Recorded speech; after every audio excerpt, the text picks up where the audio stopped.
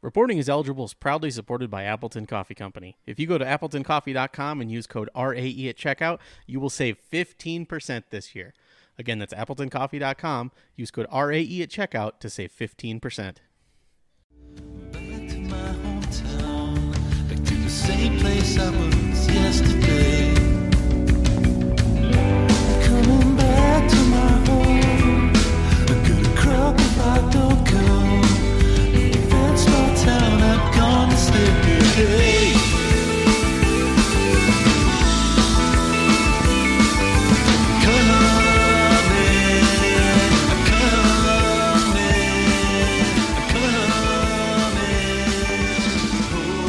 Hey everybody, welcome to Reporting is Eligible. This is a very special episode, mostly because the Packers are done and there's not a draft to talk about, but everybody in my whole family is sick except me, so I'm up on a Friday with nothing to do, and thought we would put together a little NFC and AFC Championship game preview. To help me out here is the managing editor of Acme Packing Company, my boss at the place, Tex Western. Tex, how you doing?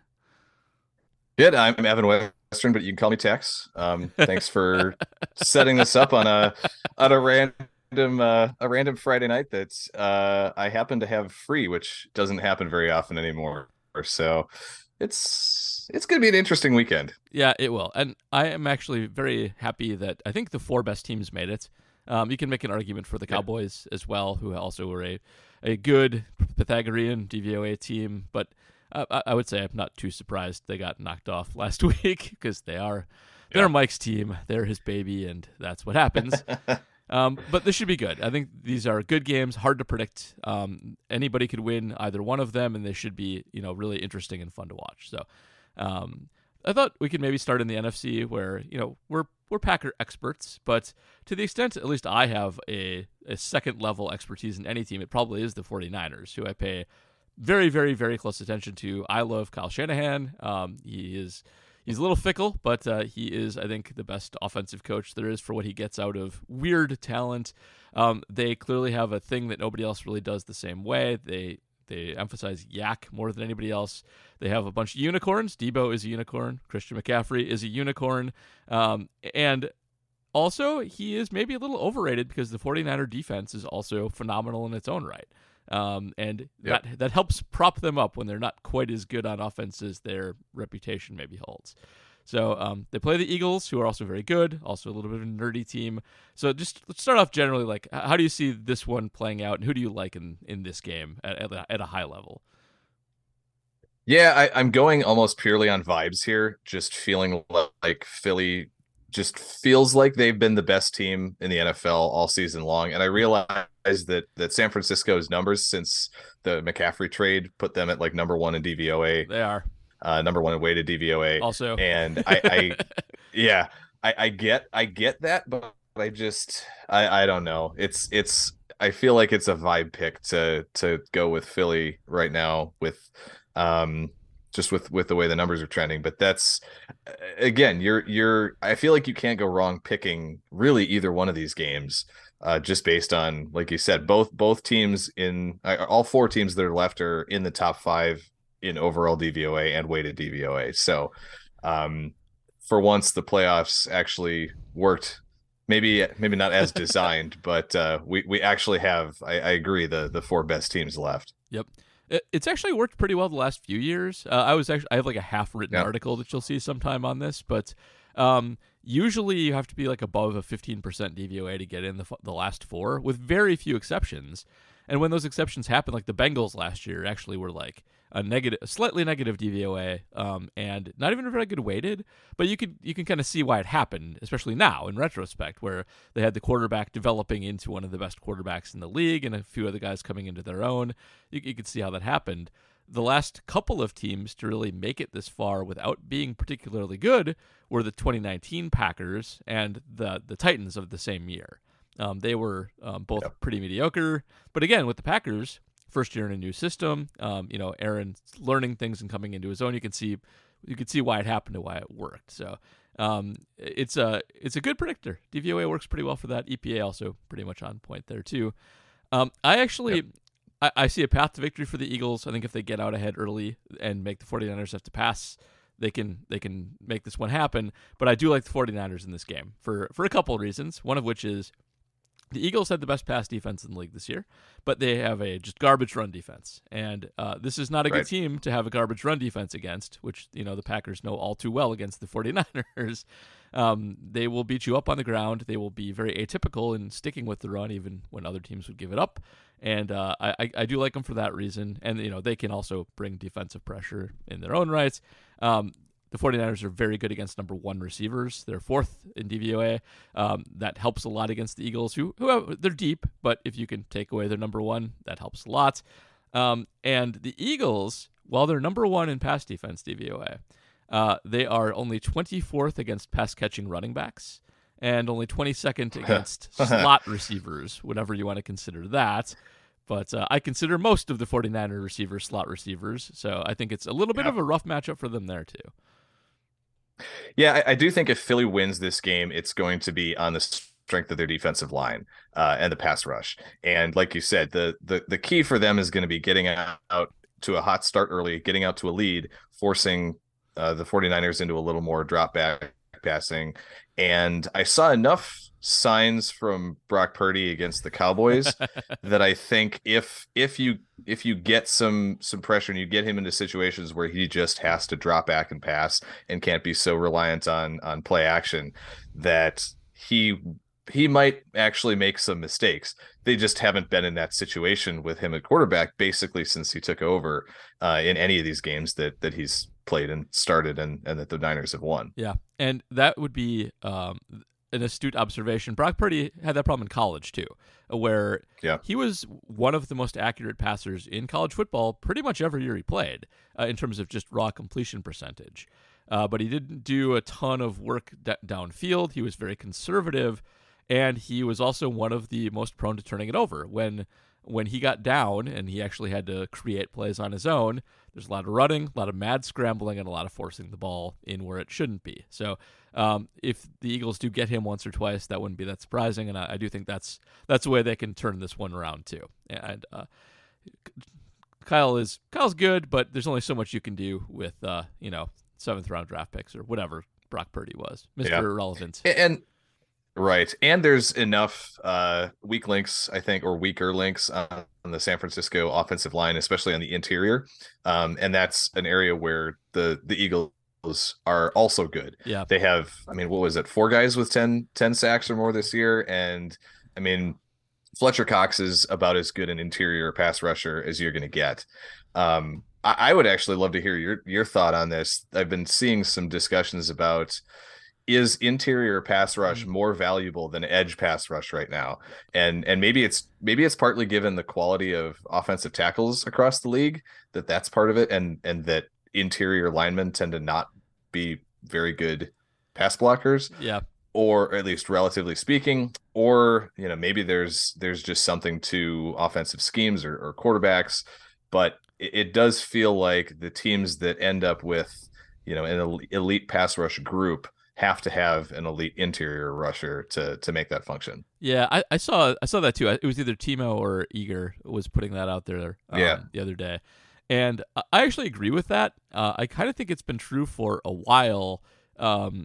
It's just that it takes a while for people to catch up and measure things, but it makes a lot of sense if you just think about it on its own. For one thing, interior pressure is very disruptive. Like the whole way that quarterbacks play the position is when they feel pressure outside, they step up to avoid it. If you can take that away as a weapon, it just destroys the play completely. And if you get interior pressure, it has side benefits. It helps out the edge rushers by giving them more alleys. It disrupts the interior protections by having them have to. Your first responsibility, is to slide over to the inside. It's not to take the outside. It's always inside first. It helps out everybody behind them, inside linebacker wise. And I don't know. I feel like it does make a lot of sense, and everybody does put money into stopping the edges. It's more athletic quarterbacks also, I think, help neutralize the edges a little bit. Like it kind of goes hand in hand with the realization over time that sacks are more of a quarterback stat than they are an offensive line stat or a defense stat.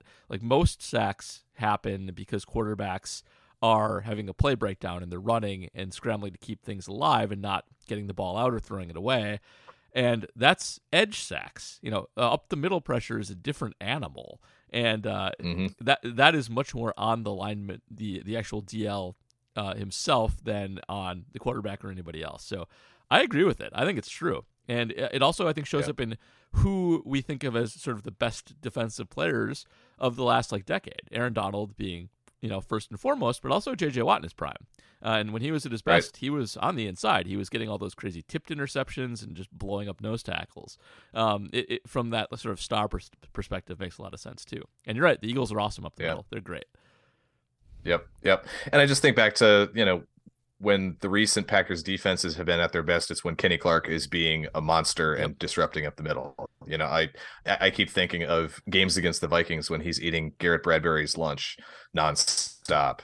And that seems to be when that group as a whole is functioning at its best. And I think that's also, maybe we didn't do it consciously, but maybe that's a reason why we kept clamoring for more Devontae Wyatt snaps when we weren't getting any, when you weren't getting any pass rush productivity out of Dean Lowry, especially when that's the one area where he's supposed to be halfway decent. Yeah. So I for one am very excited to see more Devontae Wyatt next season. I think by default, he's going to have to end up basically being a starter. And I still look forward to seeing more Kenny Clark out at 3 or 5 tech, as he should with Slayton on the nose, because Kenny can be a little more disruptive coming in from split out in those B and C gaps. Yep, 100% agree. And it's really a shame they didn't play Wyatt earlier. It's not like it's a position that needs time to develop. It's bizarre. If it was Justice and I, that's all I got. Yeah, Justice and I talked about it every single week on Repack until Lowry's injury. And I was doing a radio segment with a station in Appleton, and I think every week for about 3 months, they were asking me, why isn't Devontae Wyatt getting more snaps? I don't know. If I knew, I would call up Jerry Montgomery and tell him to fix it. It was inexplicable this season. So and especially that, again, he came in as a 24-year-old rookie. He was not supposed to be a raw rookie who needed time to develop. Mm-hmm. He was supposed to be the kind of guy who even if you use him as a rotational player, give him 12, 15 snaps a game on passing downs, and let him use the explosiveness and the get off that he has to go chase after the quarterback, instead of constantly throwing Dean Lowry and Jaron Reed out there.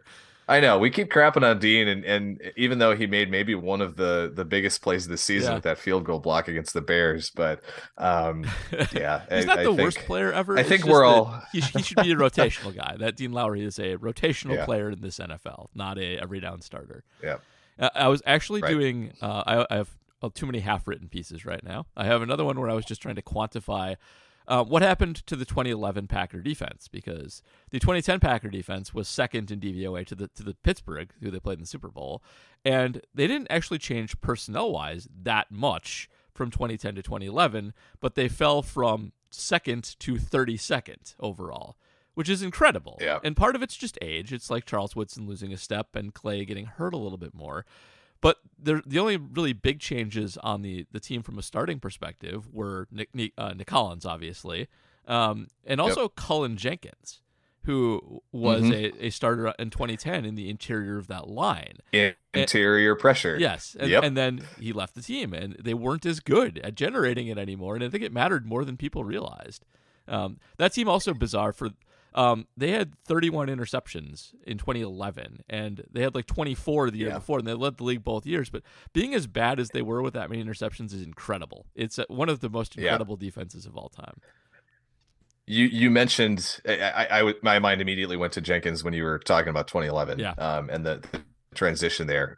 I do think some of the issues that they had on defense were, at least in part, driven by the fact that the other team was playing from behind constantly. So they were, because of that offense being as explosive as it was, other teams were just passing the ball 50 times a game, basically every game. So just by definition, you're going to give up some big plays, I think, in the passing game with that many opportunities, and you're going to get those turnovers too. But it's Yeah, the loss to Jenkins, the loss to Collins, being the two big personnel subtractions. Yeah, those were huge, and I think everybody does think about Collins as being the big absence Yeah.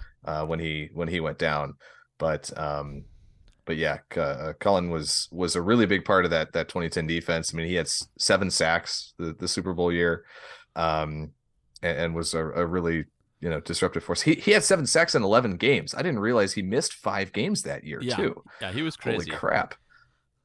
That's for an interior lineman. I mean, then he went out and got paid by the Eagles, so good for him. But yeah, he missed the last 4 games of the regular season. I'm looking at his game logs right now, and thank goodness he came back for the postseason.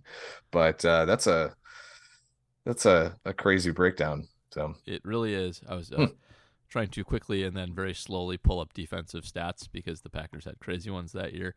But darn it, I'm not going to do it quick enough. But they're like just yards per play was stupid insane. They gave up just a gazillion yards per play and got all those interceptions. But my reference is crashing as it does with its video ads, so that will have to be a different time. Well, yeah, 32nd in the league in yards, in total yards allowed.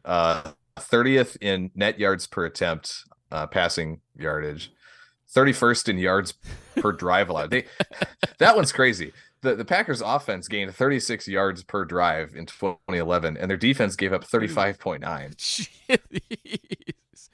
One of the only reasons that it probably didn't end up being worse in terms of points. I mean, certainly points was turnovers made a huge difference there, but they also had a remarkable difference between average starting field position on offense and defense.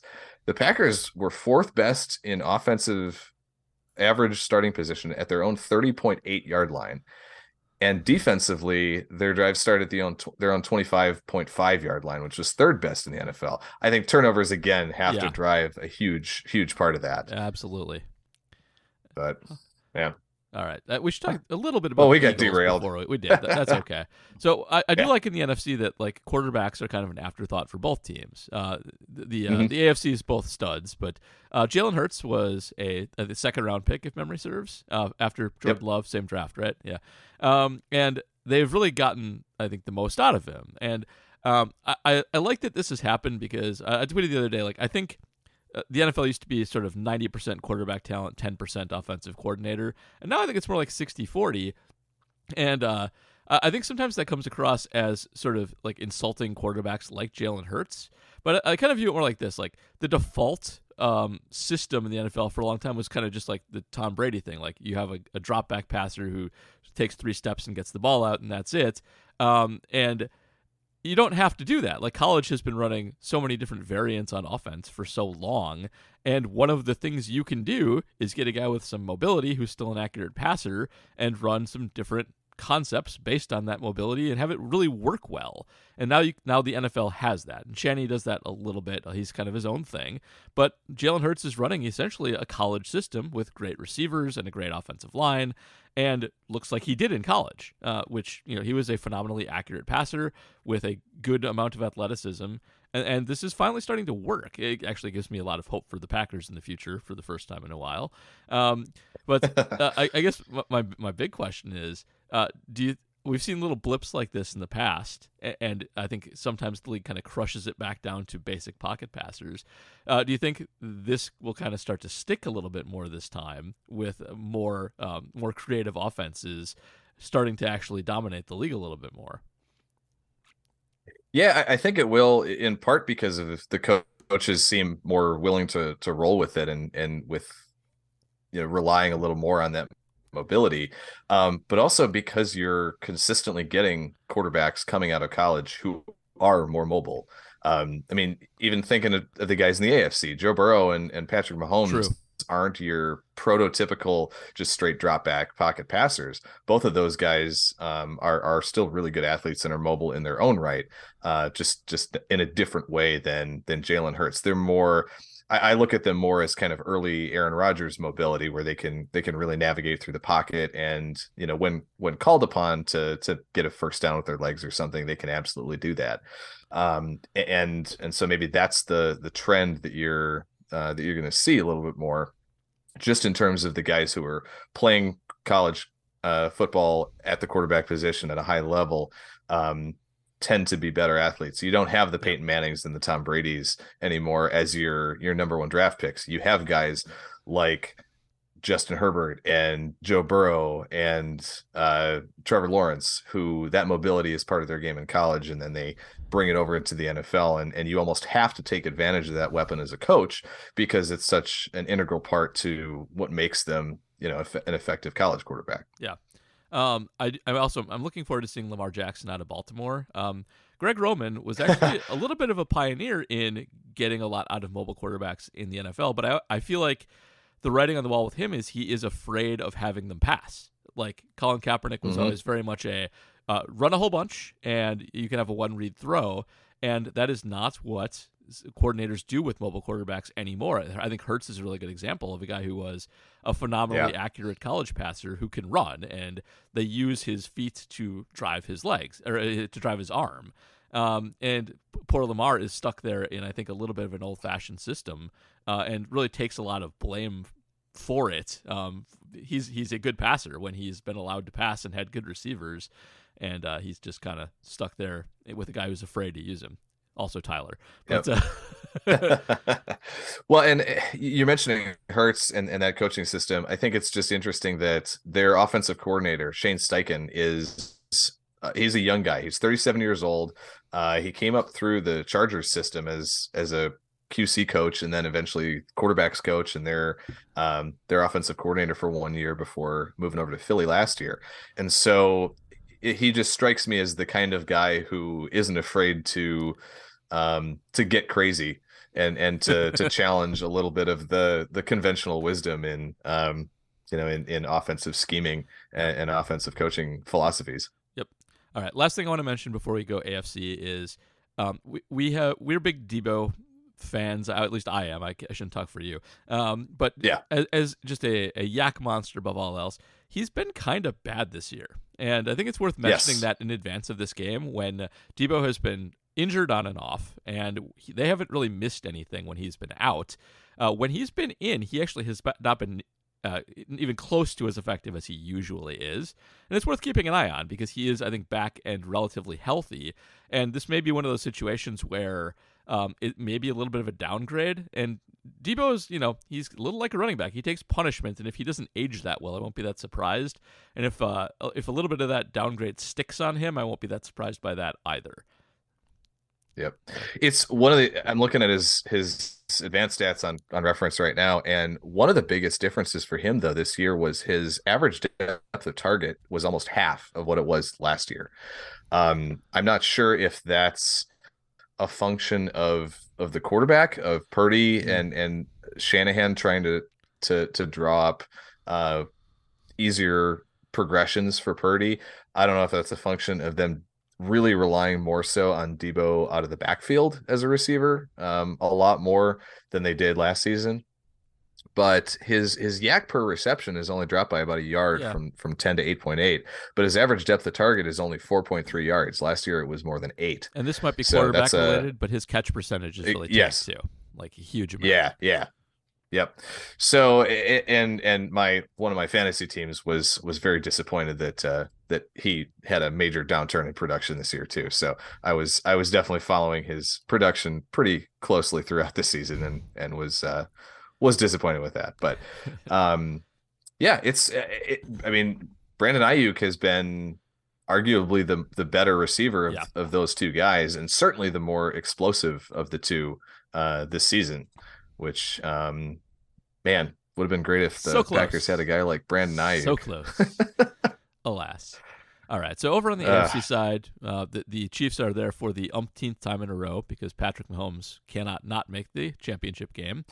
And the Bengals, I think, with a bit of a surprise this year to get back. I think last year we sort of assumed they were kind of a year early and that they might have a little bit of regression while they kind of get things together and maybe even a little slump for Burrow, but that has not happened at all. They have, if anything, gotten better. They've really turned it on the second half of the season, and that offense is just excellent with Burrow playing maybe even, I would say, better than I expected him to. I kind of thought he would be a solid top 10 quarterback coming out of college.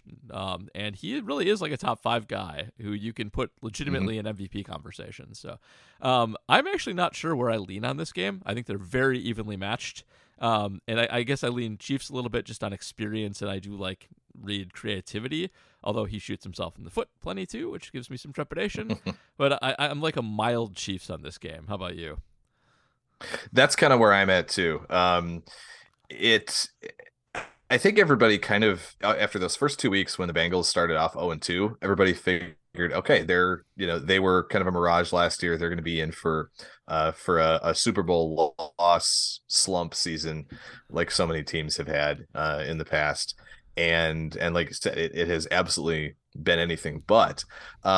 What has amazed me is how they've been able to manage to maintain not just a functioning offense, but a very high functioning offense with as many injuries and issues on the offensive line as they have had. Yeah.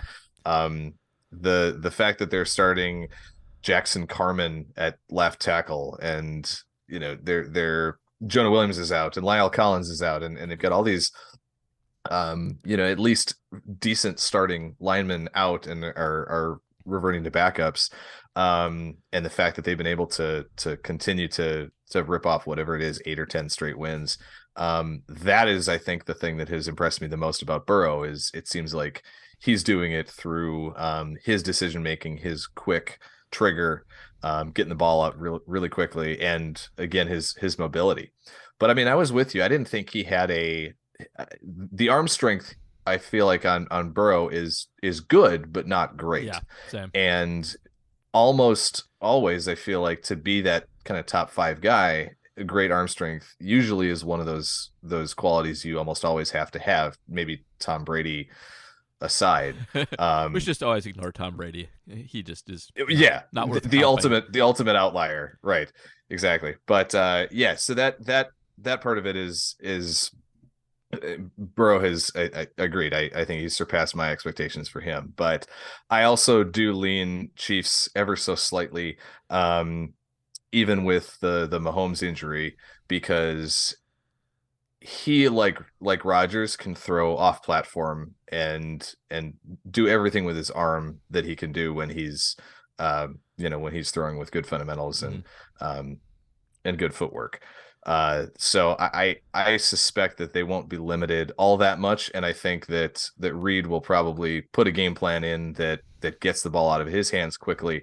And even though they don't have a Tyreek Hill, there's still more than enough playmakers on that offense. I mean, Jerick McKinnon, where did he come from this season? To be this incredible Swiss Army knife weapon out of the backfield for them, especially over the second half of the season. I always thought that maybe that was the kind of player he could be, but just between injuries and usage and things, just never panned out. It's how everybody's always tried to use him, and it finally worked. Yeah. So no, but I think between that, I think Cincinnati's defense is probably a little bit better than Kansas City's, but Kansas City also has a really good front as well. Chris Jones, again, talking about interior pass rush. Yep. I think I saw a stat in the divisional game that he has never had a sack in 13 playoff games, which blows my mind. That's amazing. If I were a betting person, even though now that it's legal here in Ohio, I haven't gotten into it yet, but if I could get odds on Chris Jones having a sack in this game, especially against the Bengals offensive line, I would probably take that as my degenerate corner prediction for this week. I will tell you, I'm also not a betting person, but my degenerate wager in this game would actually be first touchdown to MVS. And the reason for that is if you want a case for Cincinnati in this game, they are the 5th best defense against tight ends, which is a great thing to be against Kansas City, where Kelsey is such a big part of the game. They're the 2nd best team against pass-catching running backs, which Kansas City uses in spades, and McKinnon being part of that. They're 31st against number 2 receivers. And MVS is maybe a little further down than that, but he's not a number 1. He is the off deep ball guy. So I like him to maybe get a burner early, and that's I don't know what the odds are on MVS scoring the first touchdown. I imagine they're quite large. So I do like that bet just as a matchup play early on. I like that a lot. I'll have to see if I can find that one real quick while we're going here. Let's see. MVS. Oh yeah. Even first touchdown scorer for Kansas City, he's going off at plus 1,000. All right. So you're getting 10-1 odds there. I like it. So yeah, that's fine. And KC doesn't really do anything to really slow down the Cincy offense that well. They're actually 31st against number 1 receivers, which is a bad thing to be against Cincinnati, who has whoever you want to count as their number 1. Either way is just fine. Yep. Anyway, I can't find the player props on sacks, so we'll have to alas. We'll have to worry about it later. Oh wait, no, there it is. Hold on. Let's see. Chris Jones, over 1 sack, almost even odds. Well, I'd still take it. Okay. Surprised it's okay. Fair enough. Yeah. Anyway. All right. Should we do some questions? Yeah, let's do it. We have quite a few considering how hastily we threw this together. So, as always, through the off season into the regular season with the baseball podcast, I also do. If you are a member of our Patreon, you get question priority, and 5 of you were not doing anything on a Friday night, for which I thank you. We'll start with PJ Wessels. How many of the 49ers quarterbacks will be with the team next season, week 1? Looking at Lance, Jimmy G, and Purdy, if Josh Johnson is there next season, well, good for him. That's a good question. That's good. I think it's 2.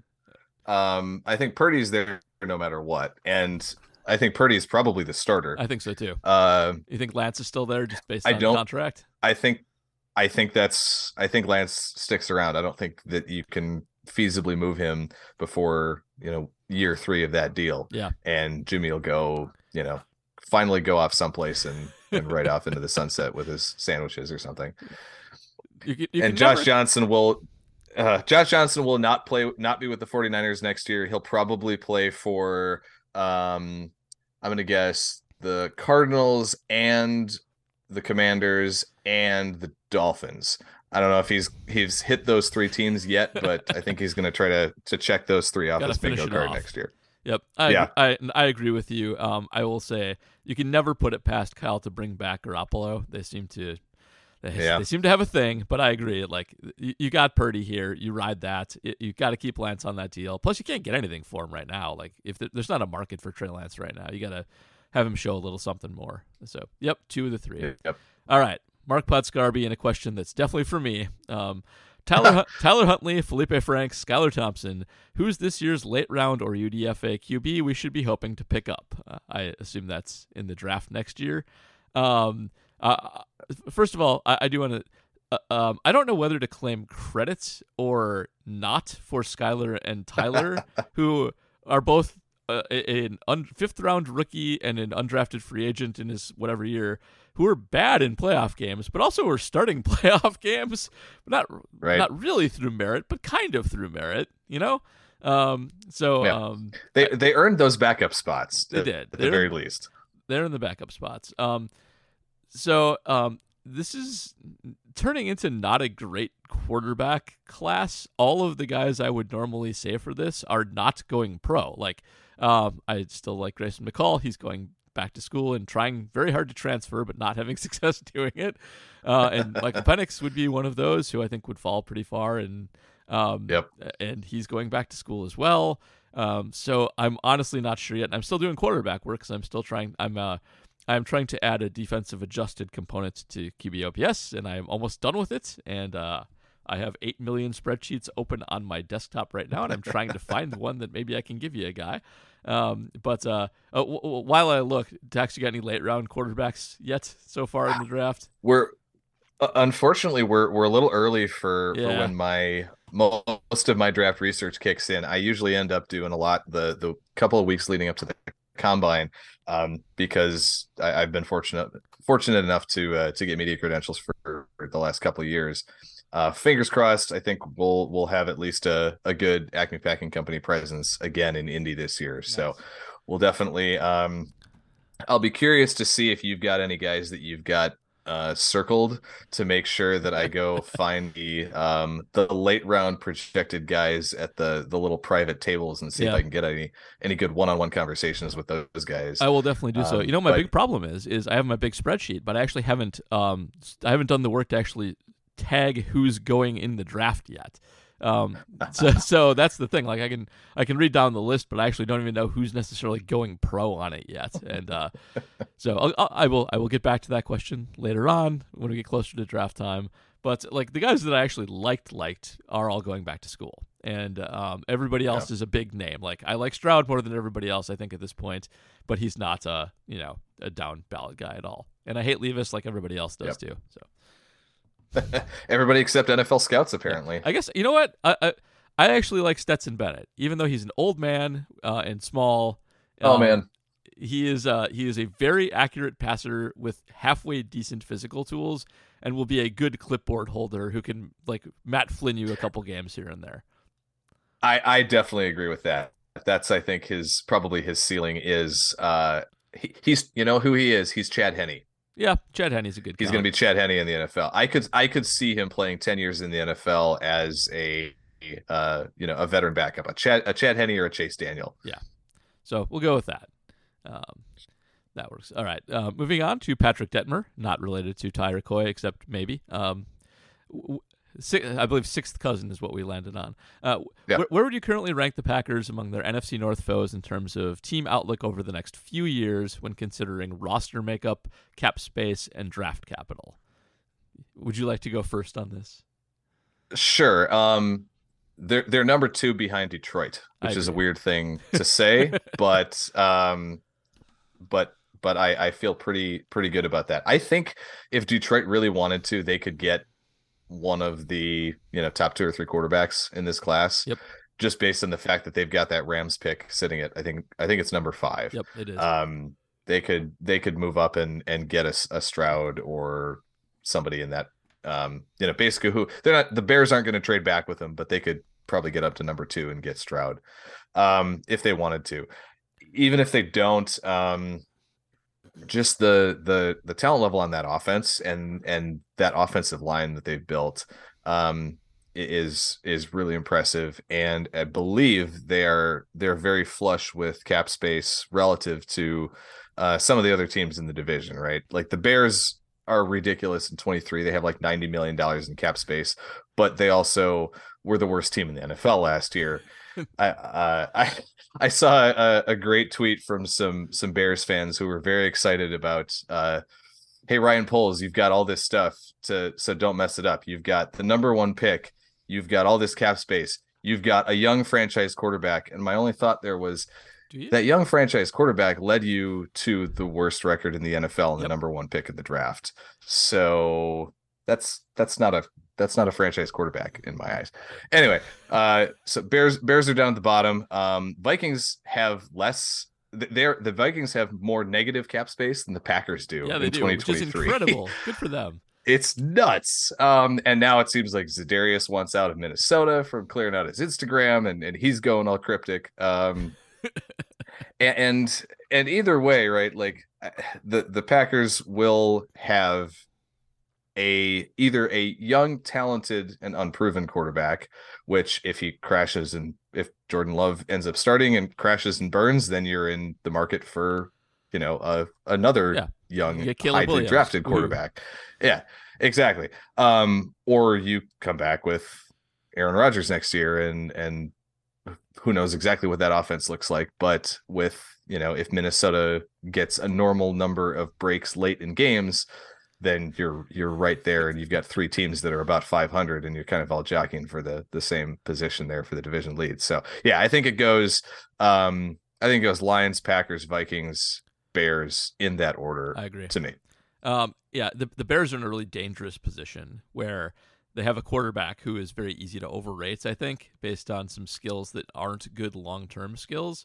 Now, Justin Fields maybe will still be good, but he's got to complete some passes, getting the ball out in under 3 seconds, and he just hasn't done it yet. That team is really, really low on talent. Not just like way worse than Detroit was at their most recent low. There are barely any NFL caliber players on that team, especially on offense. The defense actually at least had a few hits in the draft last year, although they don't have any pass rush or defensive line or linebackers to speak of. But the offense is nobody. Like the offensive line is all retreads that they scraped off the heap last year just to get competent. And it looks one thing I know you're going to be excited to see, as am I, is how much money they give David Montgomery in free agency this year, because his contract is up after in March. I think they're going to grossly overpay him to keep him in Chicago. I mean, that would be a very Bear thing to do. I think they've gotten smarter than that, and it's not the team that it's not the organization that drafted him. It's new people. But I mean, if they do, God bless them. They're just screwed. They should fire themselves if they do that.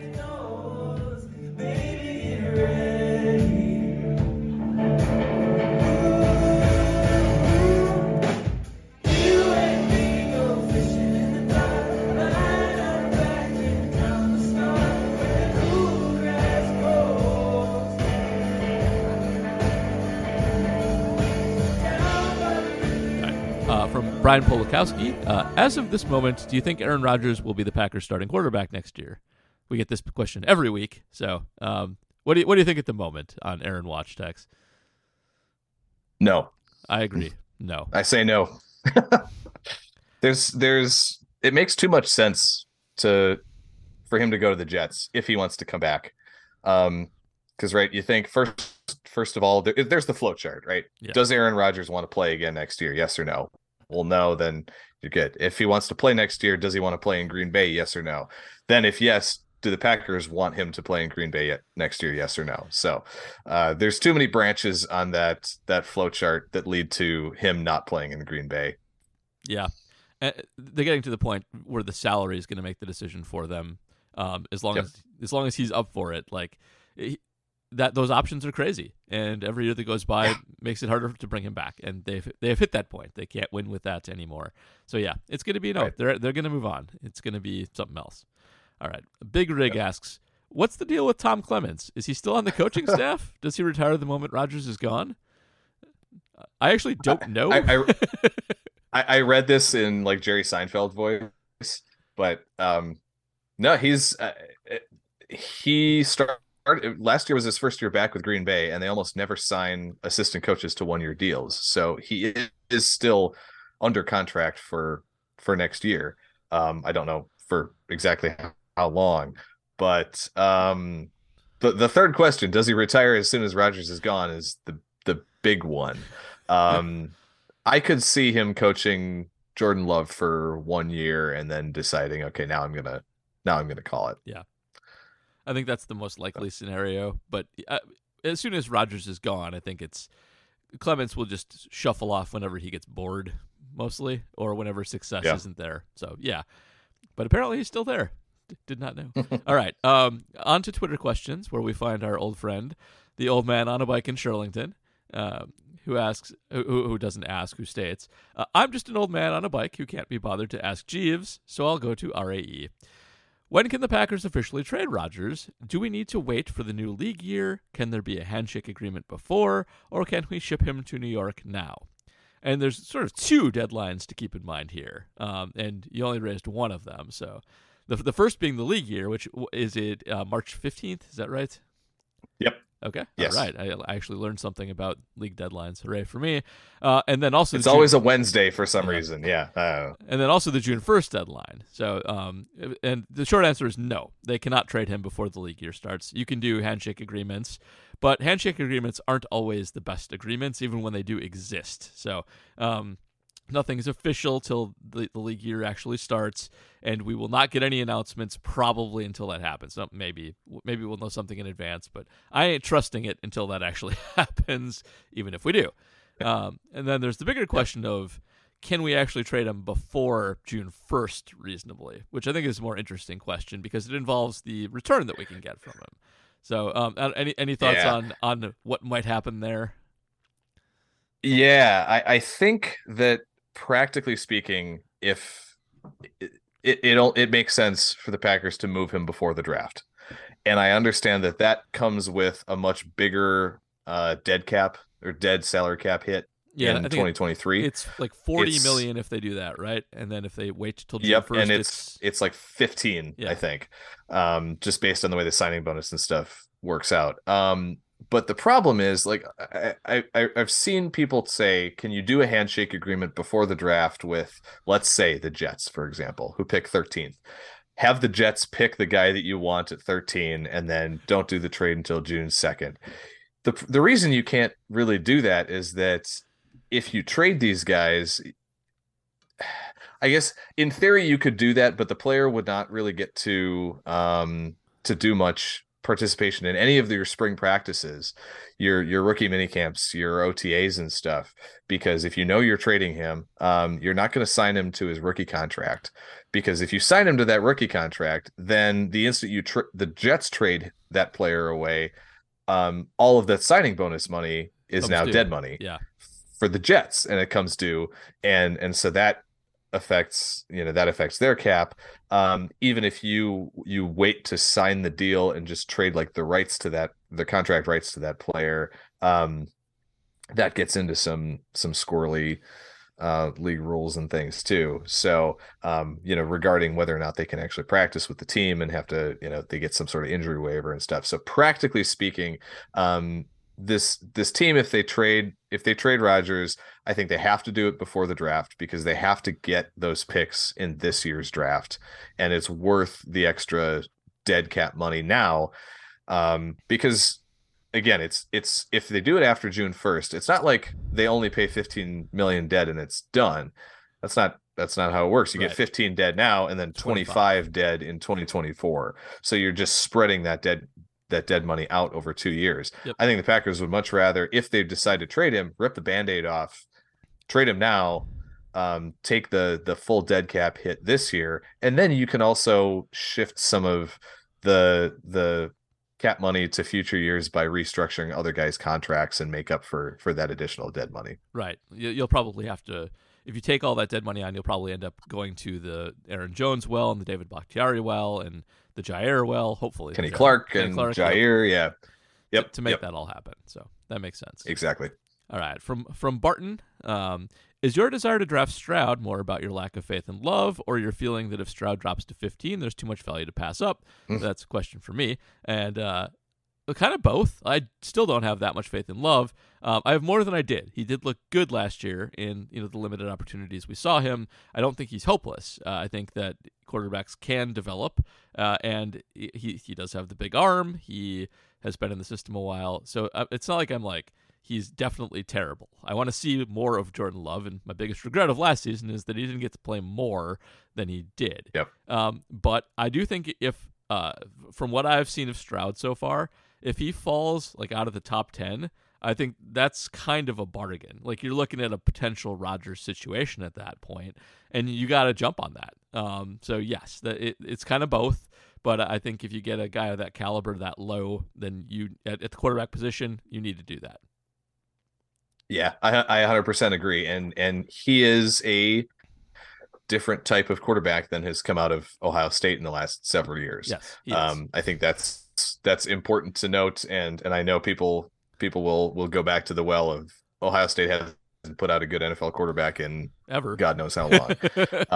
Yeah, I guess I can't think of a single one, even going back decades. So, but yeah, he's a different type of guy than any of the previous ones. Mm-hmm. So I completely agree. If he's there in the teens, you go for it, especially with the fact that that there is that much uncertainty around Love. And at that point, then you probably end up trading Love after the first day of the draft for day 2 draft picks at that point. If Rodgers is still on the roster and is coming back in Green Bay, and you have not already traded Jordan Love, and somehow Stroud falls to 15, you were doing it as much for Jordan Love as for your own resource allocation. Yep.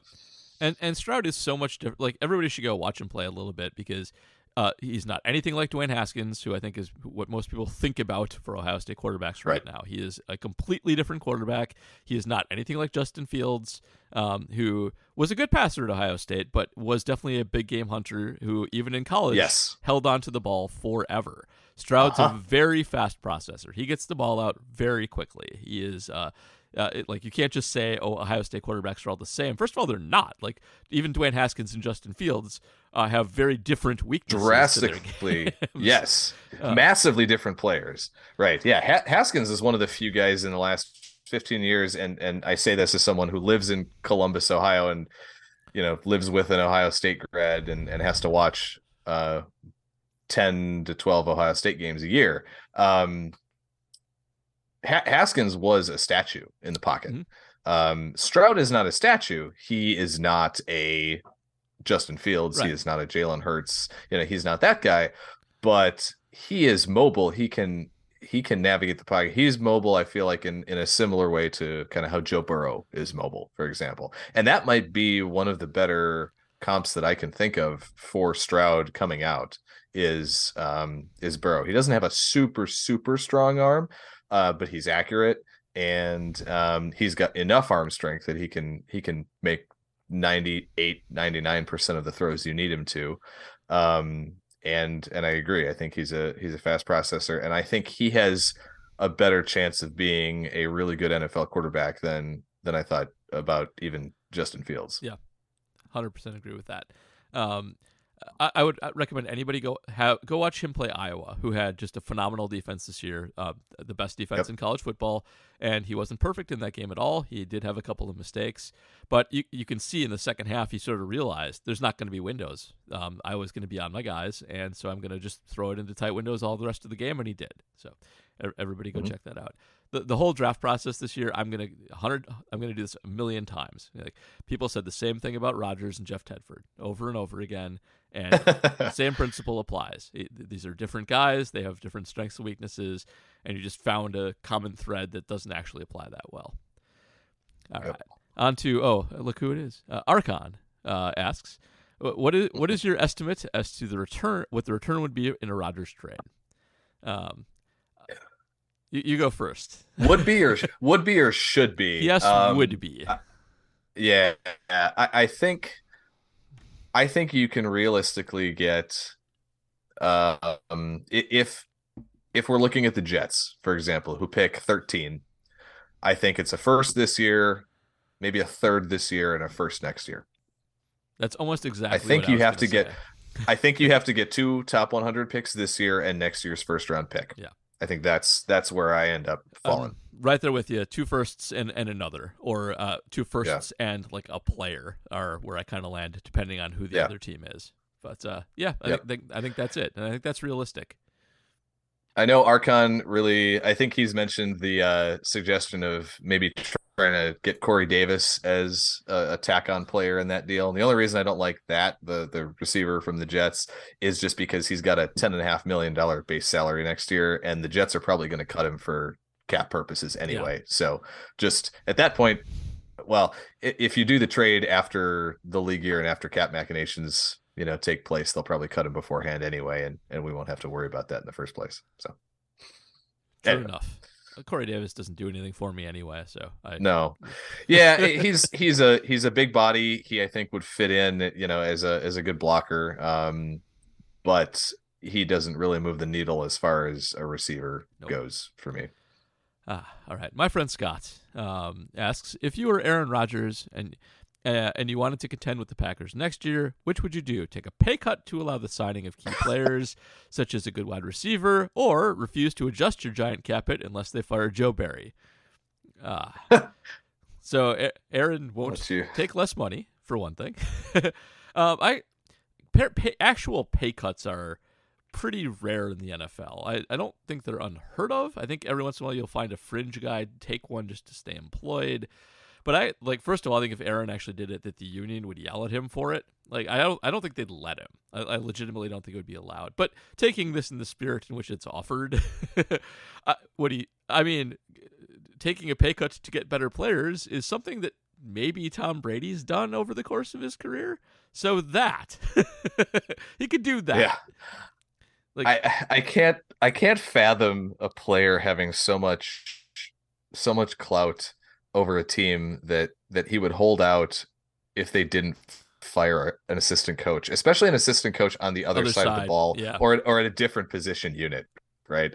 That is a fascinating idea to me, but I can't see a scenario in which it happens. But then again, with Aaron Rodgers, I guess anything is possible. So it is. All right.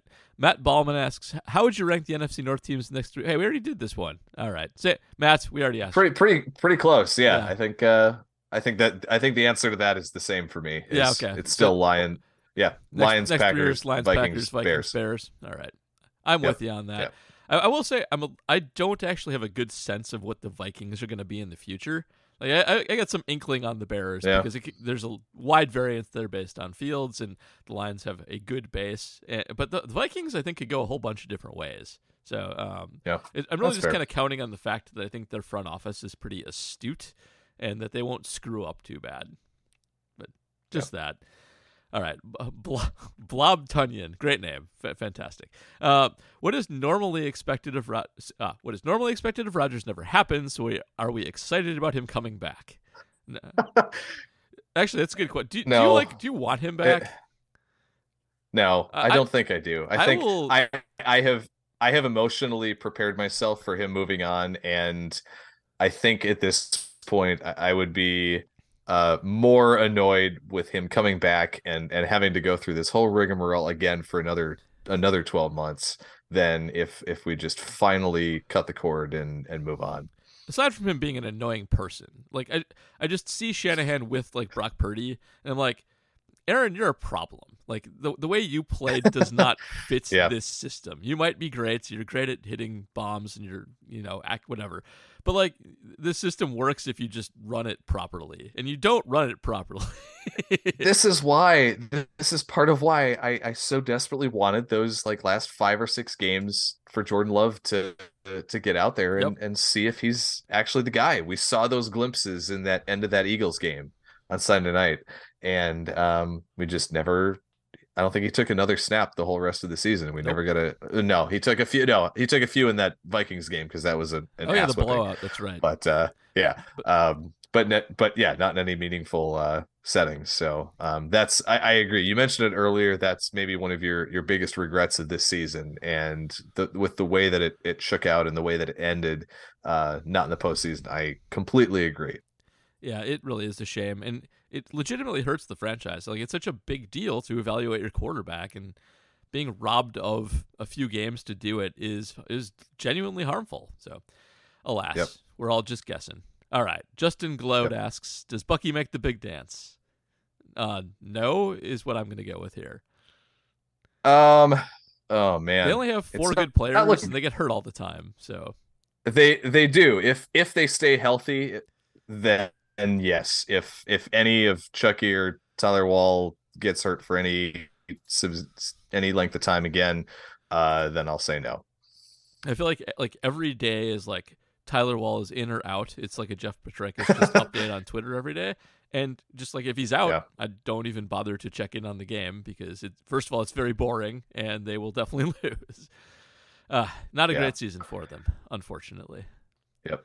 All right, and our last. Got one of my good personal friends here, okay. Matt. Last question from Matt Doc Harrington: what is your galaxy brain explanation for the final play of the Cowboys-Niners game? This is all you. All right. So, first of all, I like this because I'm lateral play guy, and this was not a lateral play because they didn't get the lateral off. But lateral plays are very much like Tinkerbell in that they only work if you believe in them, and I'm guessing that first of all, this was almost a legitimate lateral play. Like there's a very famous hook and ladder that I think the Dolphins ran in the 80s, and people kind of have that as their base hook and ladder play.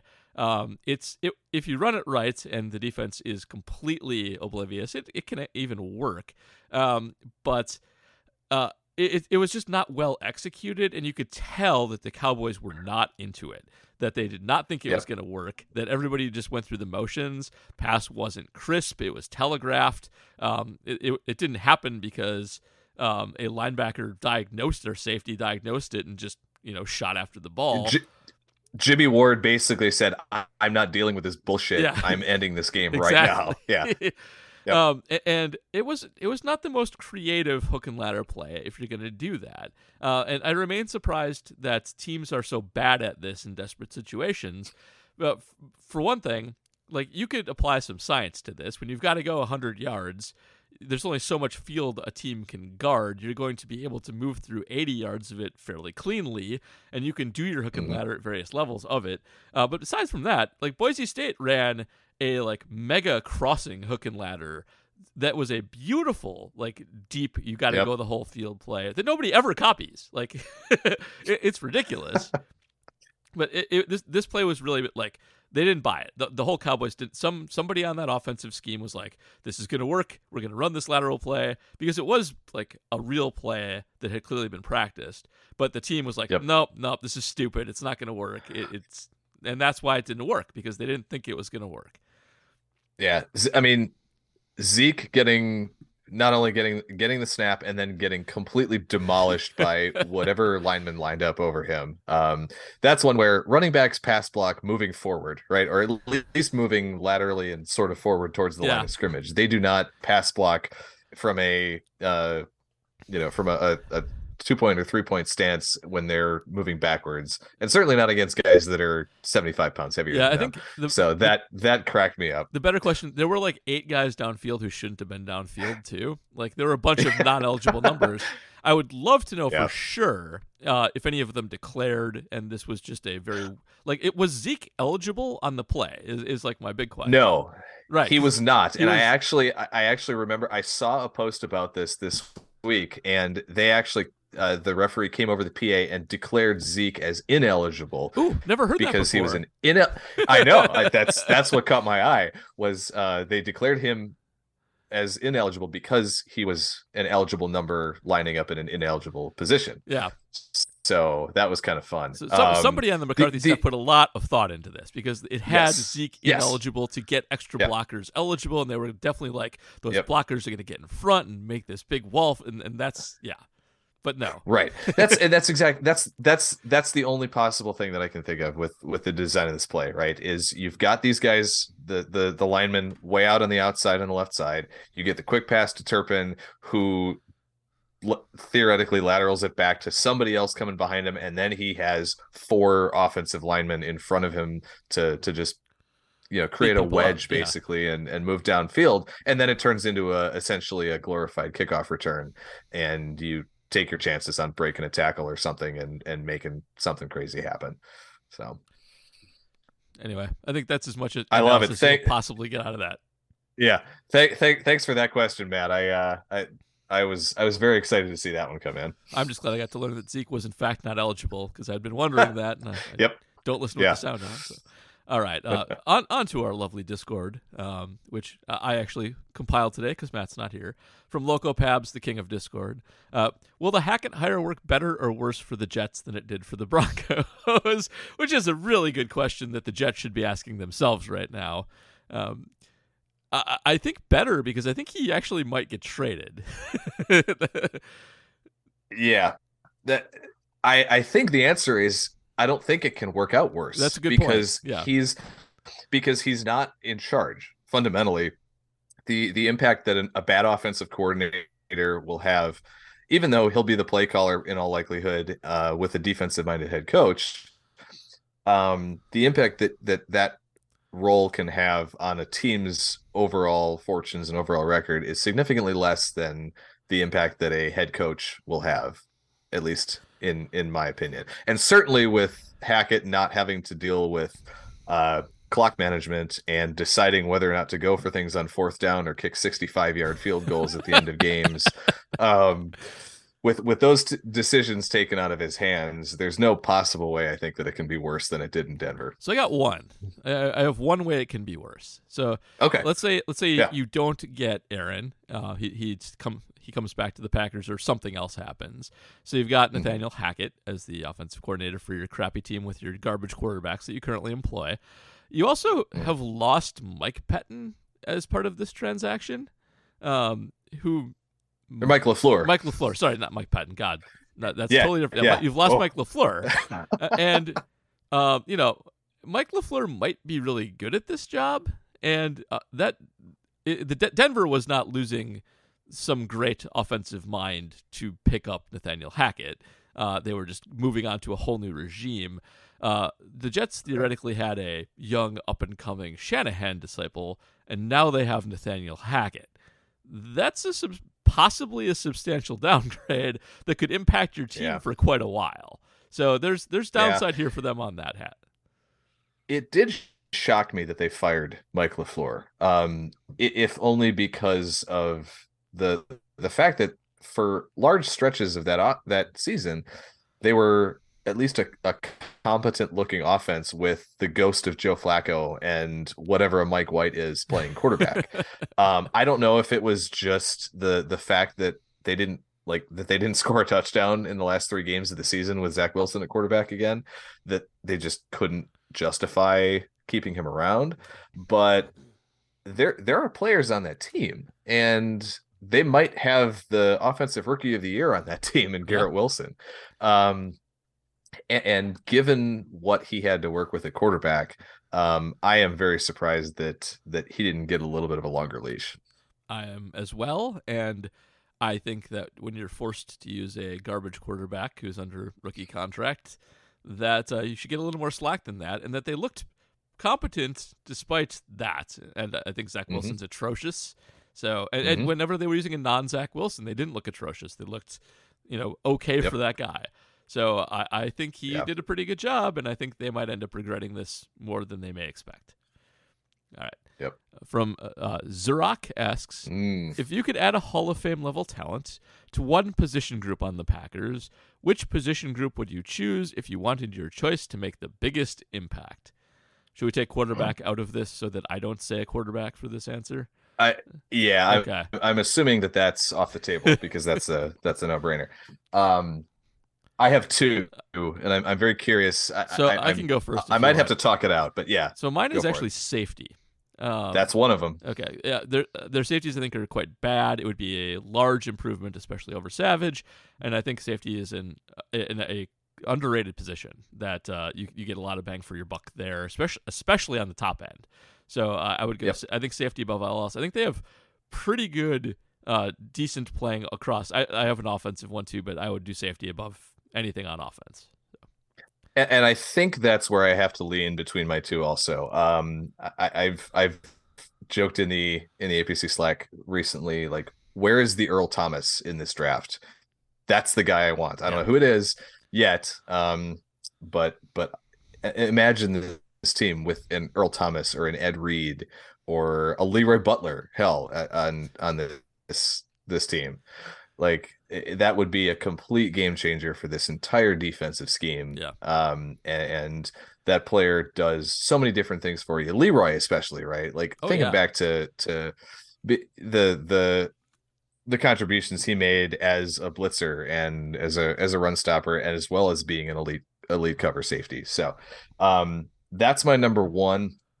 My number 2 is tight end. Hey, mine too. All right. And it's a sneaky answer though, so I like it.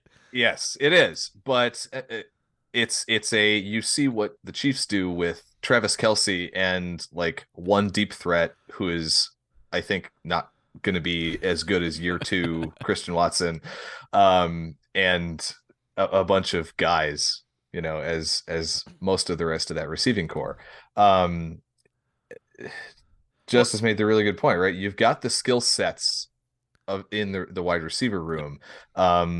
But what you don't have is that great blocking, receiving tight end option who can do it all from an inline position, who can split out wide. And and really unlock so many different facets of the offense. Yep. So that would be my pick on offense. But if I had to pick between the two, I do think safety would probably be the way that I would go. I go safety too.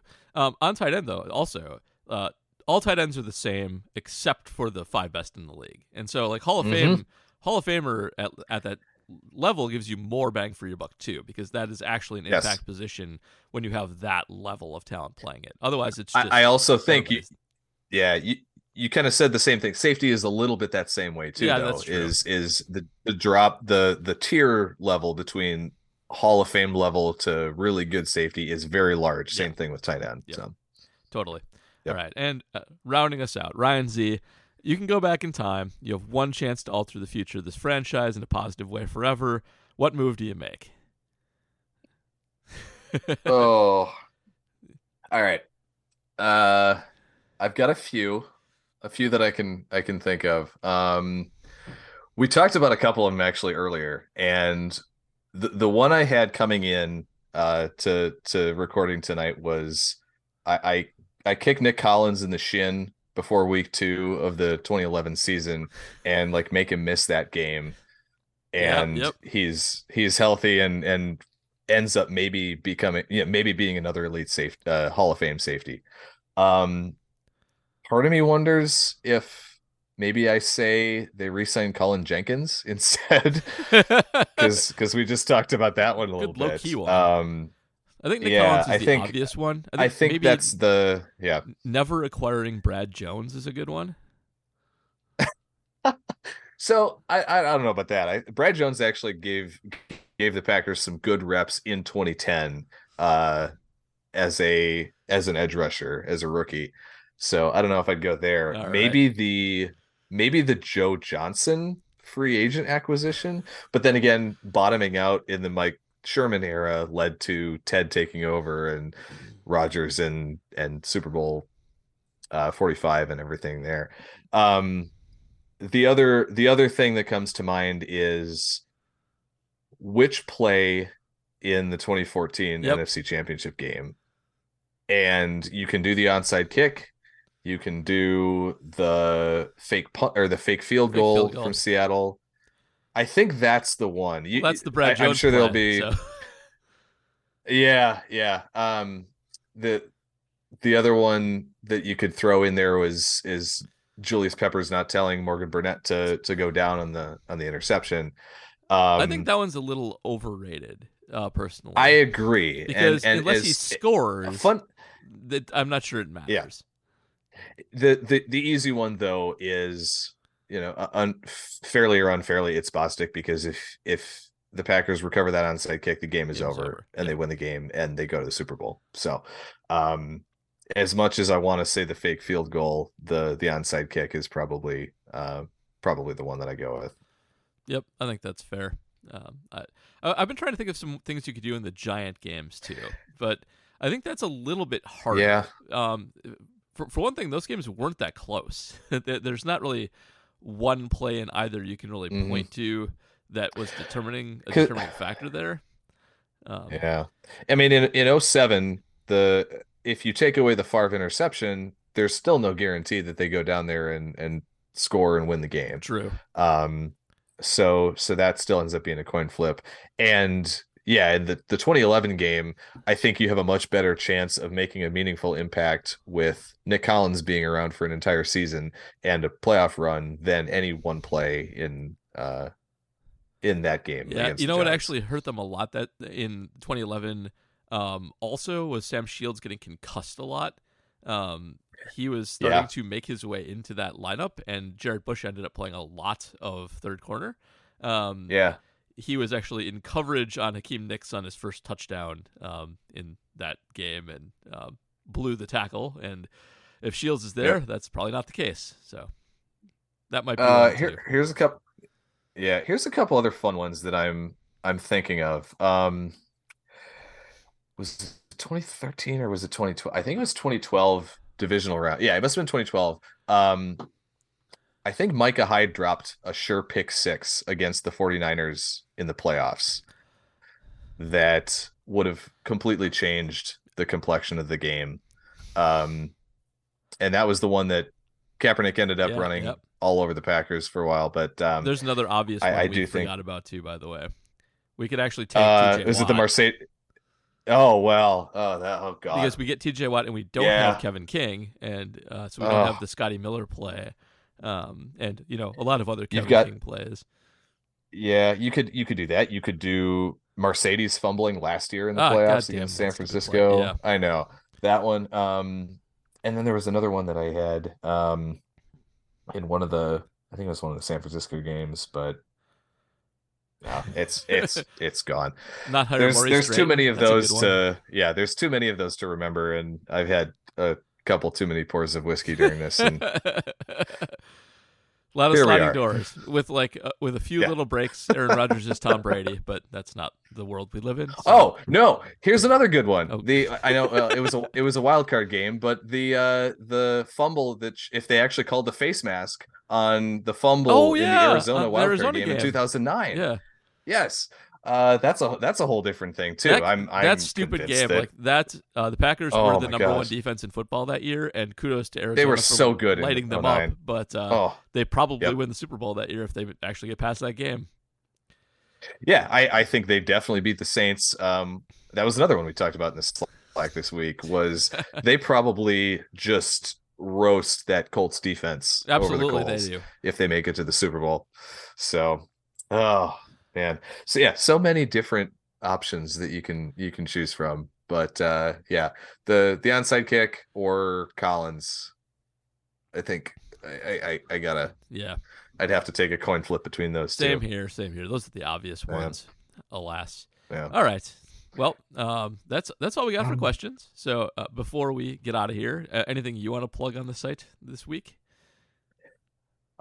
Nothing particularly urgent. We're just we're working our way through the Super Bowl, and then we'll start diving in on draft content. I Yeah. know Justice and Tyler will have a lot of stuff coming on grinding tape and things. I'm hoping that the two of them and I will be able to all get credentialed for the combine, and so Nice. hopefully we'll have a whole bunch of content for everybody coming up that first week of March, between podcasts and social stuff and clips of interviews and things. So keep an eye out there, and until then, might do a little roster review. I'll keep going through. I guess the one big thing I've been working on is figuring out just how much cap space the Packers can push off into future years by restructuring contracts.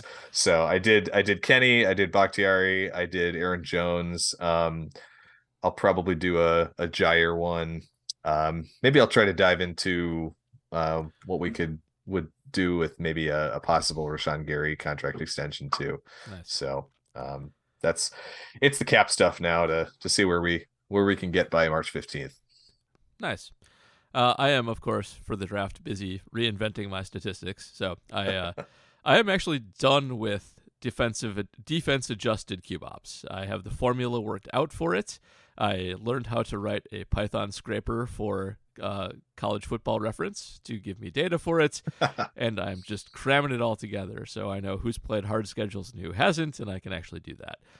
That it has played into the CJ Stroud thing a little bit. I tweeted today that I was very sad to learn that Grayson McCall, who's like my favorite college quarterback in the last 4 years, last year when he was 48% better than every other than an average college quarterback, played by far the easiest schedule in all of football.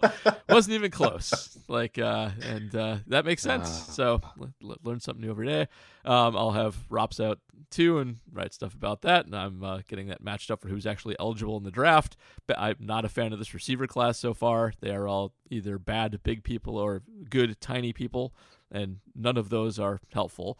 Yep. So everybody keep an eye out for that. We're off on the baseball podcast this week.